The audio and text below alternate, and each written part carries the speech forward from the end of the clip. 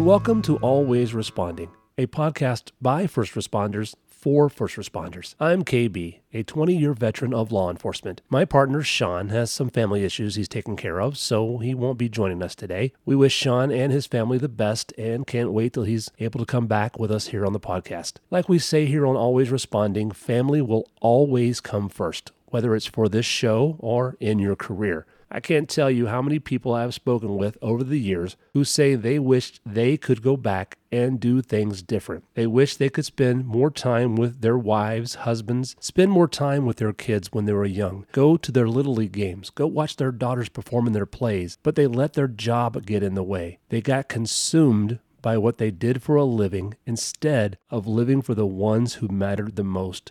Their families. Listen, this career we all chose is difficult, stressful, and has the ability to at any point be our last shift. To all our fellow brother and sister first responders who are just starting out, when you feel the weight of this job getting to you, talk to someone. When you feel like you're alone, talk to someone. When you feel you can't go on, talk to someone. We are all going through the same stressful job. Some are able to hide the effects the stress has on them better than others. Believe me, we all wear the stress of this job. You are not alone. There are so many organizations out there that are willing and wanting to help. All you need to do is reach out and call or email them. You can find several of those organizations on our website at www.alwaysrespondingpodcast.com under the resource tab. You can also email us here at alwaysresponding@gmail.com if you have any questions. We are all in this together. We are losing our brother and sisters at an alarming rate to suicide. Right now, the number for suicide for police officers stands at 94. That's 94 of our fellow brother and sisters in blue who felt there was no help, no one to talk to,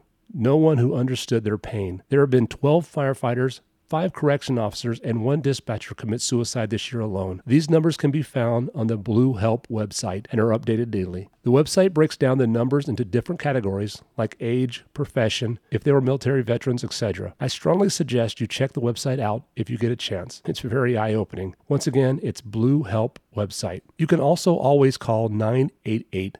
The new Suicide and Crisis Lifeline. We just ask that if you are struggling and are needing help, please reach out. You're not alone. We are all in this together. We are all first responders, and we are always responding for each other. Another part of Always Responding is our tribute to the fallen heroes, those who have paid the ultimate sacrifice and were killed in the line of duty. Unfortunately, those numbers keep rising, and we are up to 169 law enforcement officers killed in the line of duty this year so far. I would now like to read a police officer prayer. It's called A Hero's Welcome by Robert Longley. Time to come home, dear brother.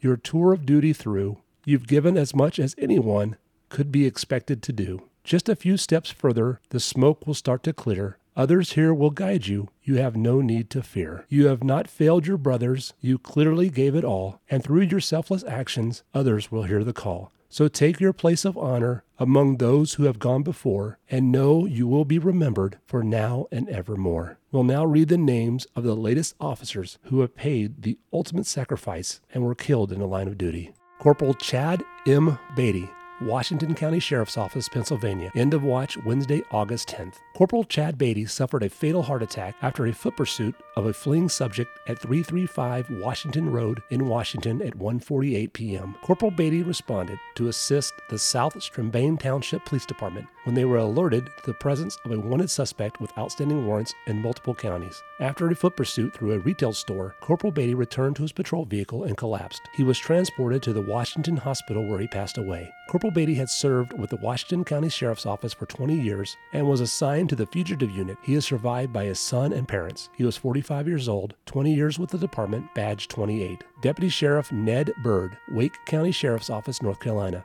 End of watch Thursday, August 11th. Deputy Sheriff Ned Bird was shot and killed while on patrol shortly after 11 p.m. Deputy Bird was shot multiple times after he exited his vehicle at the intersection of Battle Bridge Road and Auburn-Knightdale Road while investigating suspicious activity. He was in the area after the agency had received several calls regarding the activity. However, he had not marked out on an event when he was shot. Another deputy located him approximately 2 hours later. Deputy Bird's canine partner was still inside their patrol vehicle. The subject was arrested a week later. Deputy Bird was a U.S. Air Force veteran and had served with the Wake County Sheriff's Office for 13 years. He is survived by his canine partner, sister, brother-in-law, and 4 nephews. He was 48 years old, been with the department for 13 years, badge number 397, and was a military veteran. Police Officer Cesar Echeverry, Miami-Dade Police Department, Florida, end of watch Wednesday, August 17th. Police Officer Echeverry succumbed to gunshot wounds sustained 2 nights earlier at the intersection of Northwest 62nd Street and Northwest 7th Avenue while chasing a robbery suspect at 8:50 p.m. A vehicle that had been involved in an armed robbery in Dana Beach earlier in the evening was observed driving in Miami-Dade and fled when officers attempted to stop it. Officers pursued the vehicle until it crashed into a light pole. The driver exited the vehicle and fled on foot as Officer Echeverry and other officers pursued him on foot. The man opened fire, striking Officer Echeverry before he was killed by return fire. Officer Echeverry was transported to Jackson Memorial Hospital where he succumbed to his wounds the following evening. The second suspect in the initial robbery was shot and killed the following day as a SWAT team attempted to take him into custody at a local hotel. Officer Echeverry had served with the Miami-Dade Police Department for 5 years and was assigned to the Robbery Intervention Detail. He was 29 years old, been with the department for 5 years, badge 6779. Captain William Riley Hargraves, Osage County Sheriff's Office, Oklahoma, end of watch Friday, August 19th.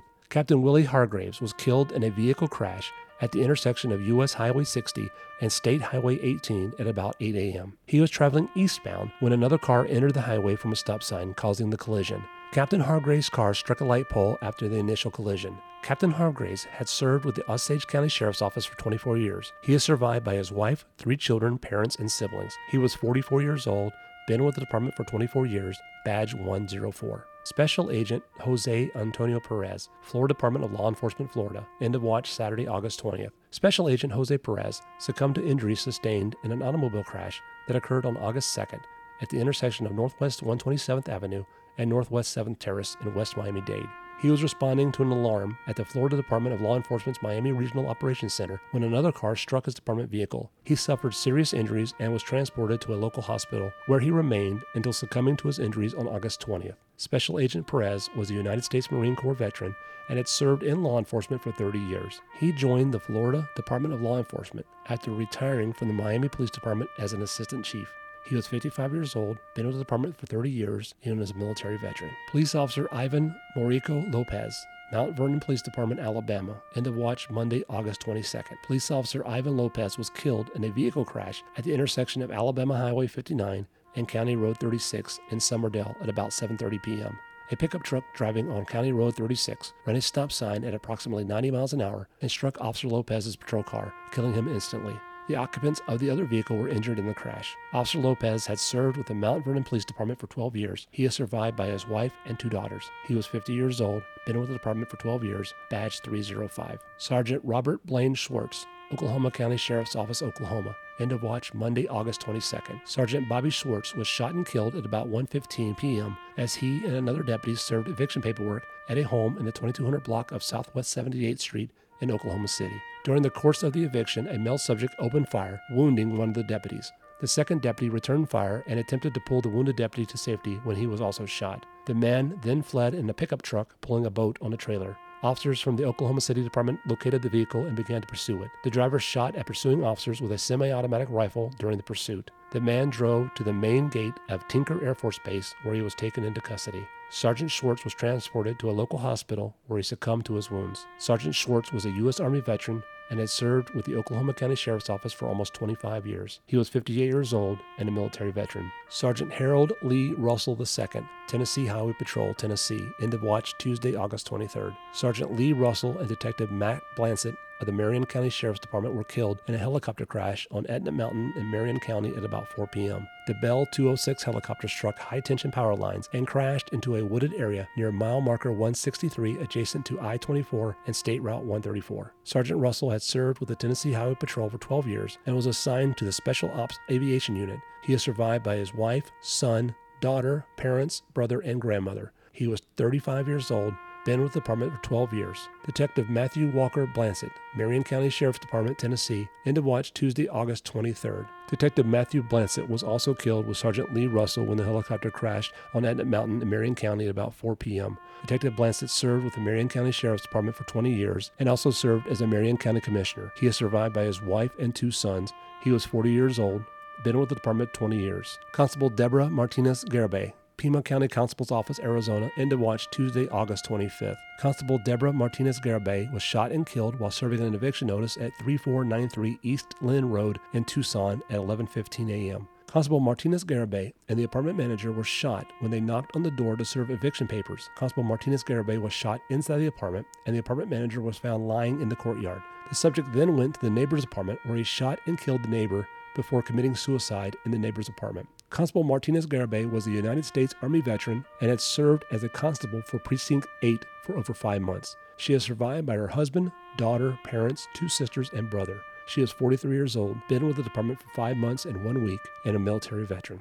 We also pay tribute to all K-9 officers killed in the line of duty. We'll now read the names of the following K-9 officers who have paid the ultimate sacrifice. K-9 Blue, Niceville Police Department, Florida, end of watch Sunday, August 7th.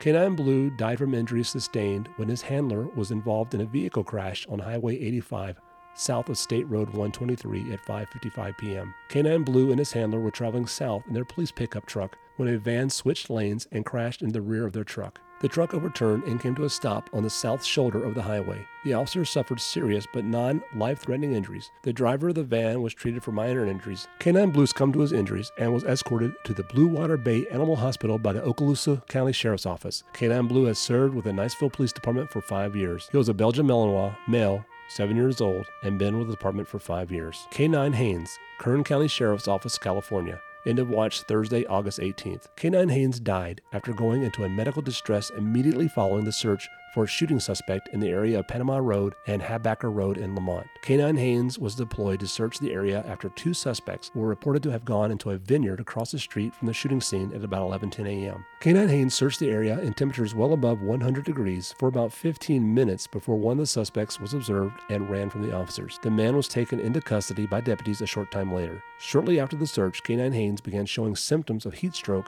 and was rushed to an emergency animal hospital.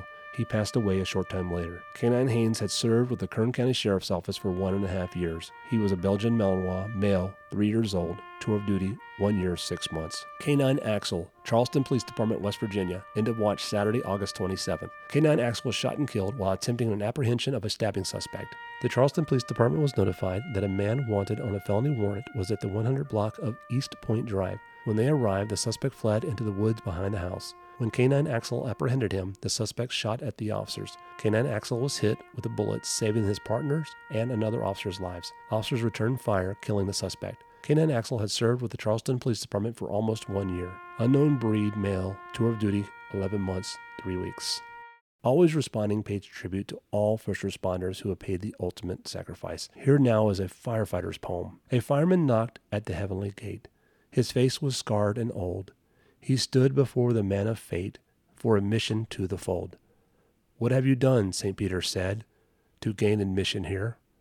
"I've been a firefighter, sir," he said, "for many, many years." The pearly gates swung open wide as St. Peter touched the bell. "Come in and choose your heart, my son. You've seen your share of hell." We'll now read the names of those brave firefighters who lost their lives in the line of duty. Firefighter fatalities in the United States currently set at 70. Here are the names of the latest to pay the ultimate sacrifice.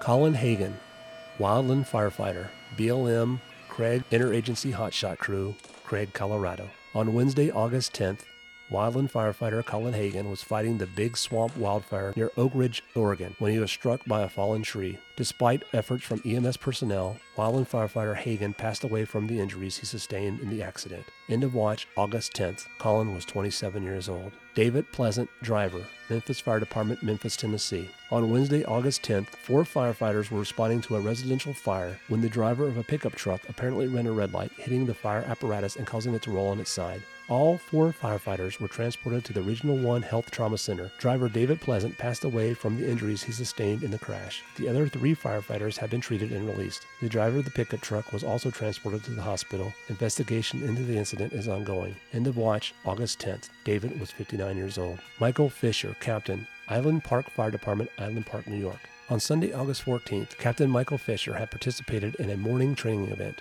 then rode on an engine company to where firefighters were holding a fundraiser. Arriving at the event, Captain Fisher went into the bathroom to wash up, then returned to the dining area when he suffered an apparent heart attack. EMS personnel at the scene performed life-saving measures but were unsuccessful. Captain Fisher was pronounced deceased at the scene. End of watch, August 14th. Michael was 38 years old. Logan Taylor, firefighter, Oregon Department of Forestry, Salem, Oregon. On August 18th, shortly after 4 p.m., dispatchers received information regarding firefighter Logan Taylor, who was critically injured after being struck by a tree on the Rum Creek Fire located north of Galice, Oregon. Jackson County Sheriff's Office Search and Rescue immediately deployed a helicopter and personnel to the fire. Upon their arrival, Taylor was airlifted out of the mountainous terrain to an awaiting Mercy Flights helicopter, which then transported him to Asante Rogue Regional Medical Center. Despite life-saving efforts, however, Taylor passed away from the injuries he sustained. Taylor was the operator of Sasquatch Reforestation, a company that contracted with the Oregon Department of Forestry. End of watch, August 18th. Logan was 25 years old.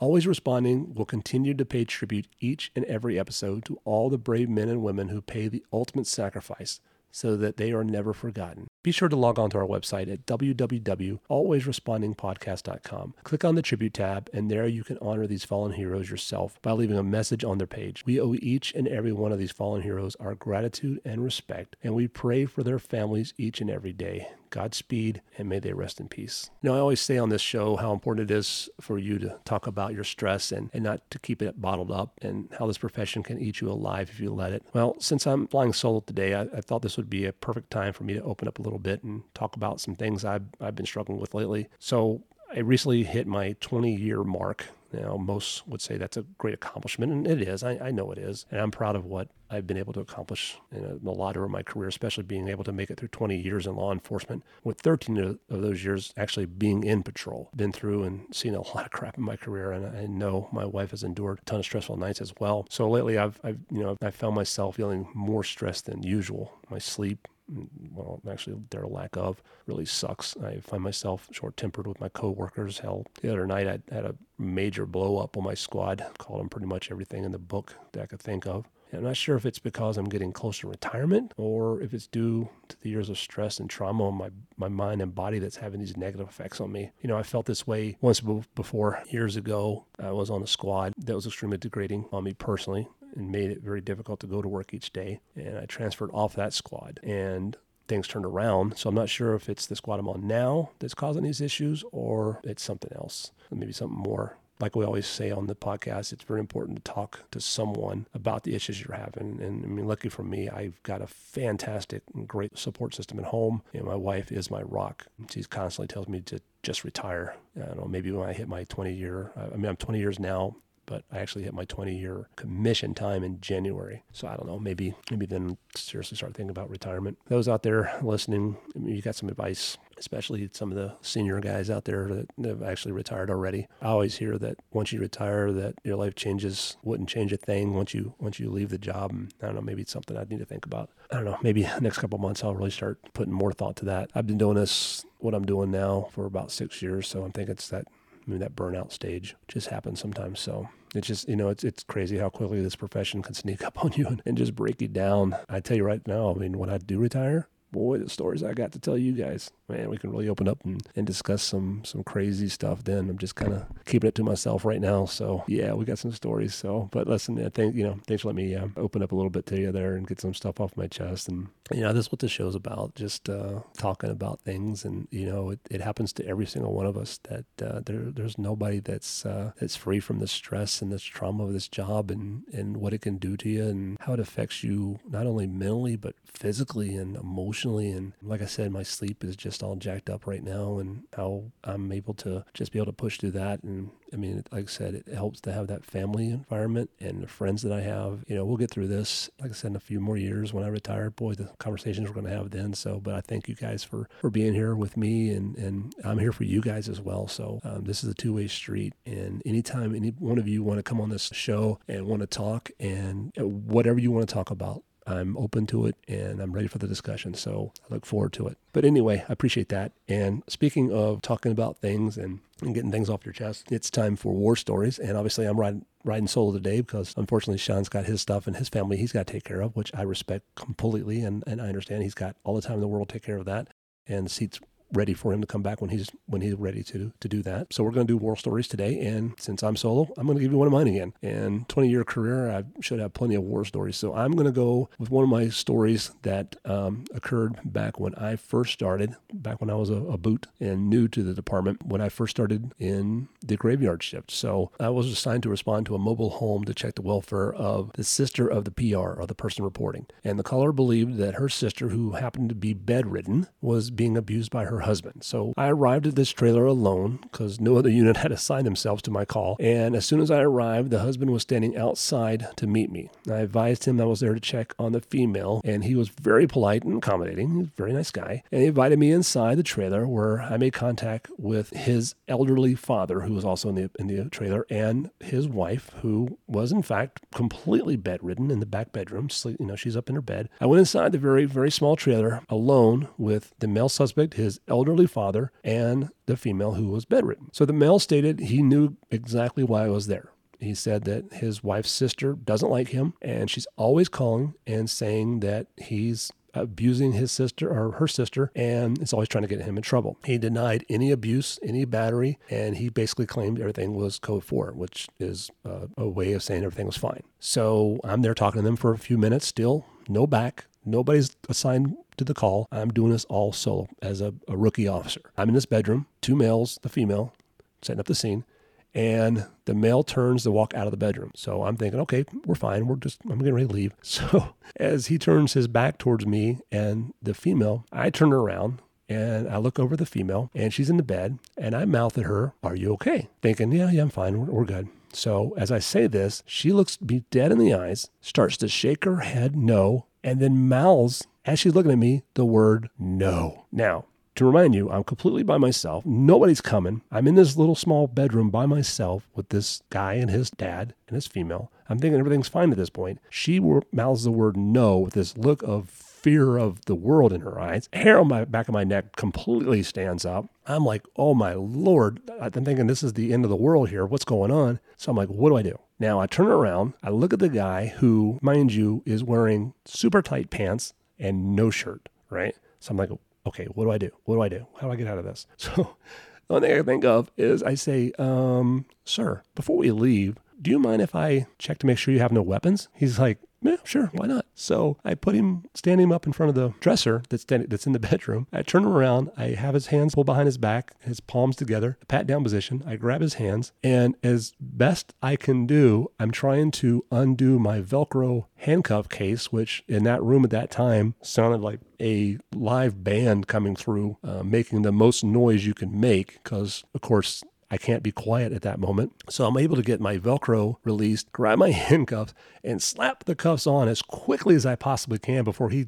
figures out what in the world's going on. I cuff him. Of course, as soon as the cuffs go on, he is just belligerent, mad, cussing me out. Like, what in the bleep are you doing? What the heck? Starts calling me every name in the book. I'm like, listen, I'm just trying to figure out what's going on. Your wife's saying that maybe there's something else going on here. I'm just trying to figure out what's going on. He's cussing me out, calling me every name in the book, saying he's going to kick my blank, and he let me cuff him up. And I'm like, okay, sure, sir, I appreciate you letting me do that. thank you. I don't, it doesn't need to go sideways here. I'm trying to call for a backup. There's nobody available. Nobody's coming. I'm still there by myself. I'm like, hey, listen, this is getting kind of out of hand. I need a backup unit here. The guy's still cussing me out. The old man is kind of, thank goodness he was pretty much non-existent. I mean, he was an older guy and could have probably jumped in if he wanted to, but he chose not to, which worked in my benefit. So I'm able to get the guy out of the bedroom, get him set down on a chair in the living room. He's still belligerent. I'm going to kick your bleep, bleep, bleep. And I'm like, listen, I'm just trying to make this thing safe until I figure out what's going on, until I get another unit here. I think it was probably about another 15, 20 minutes later, after I took him into custody, my backup unit shows up. The whole time he's cussing me out. Damn, he's going to kick my you-know-what. And he let me get him in custody. And I'm like, okay, I appreciate that. Thank you. So finally, unit gets there. I tell them what's going on. They take control of him. I go back in the bedroom thinking she's going to tell me that he beats her and he's been doing this stuff for years, blah, blah, blah. So I'm like, hey, what's going on? You shook your head no, and I asked you if you're okay. She's like, yeah, he's just mean to me.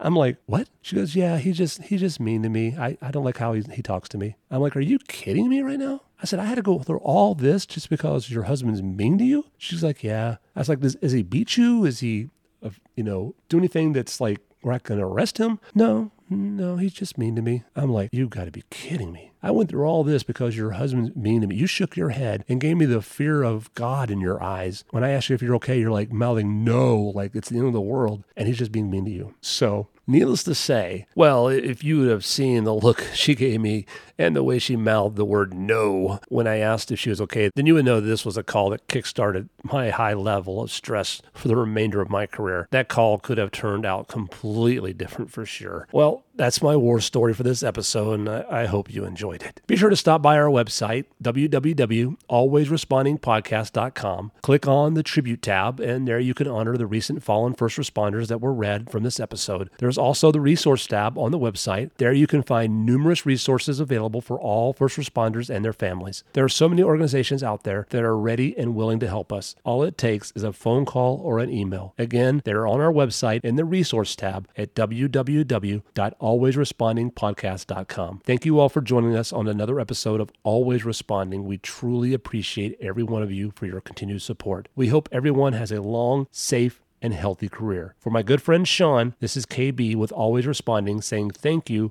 and remember, as they would always say in the 80s cop show, let's all be safe out there. Shot fire, officer down, shot fire, officer down. I'm in units now, shot in the neck, officer down. 1692 means we got shots fired, 415. Hi, what's the location?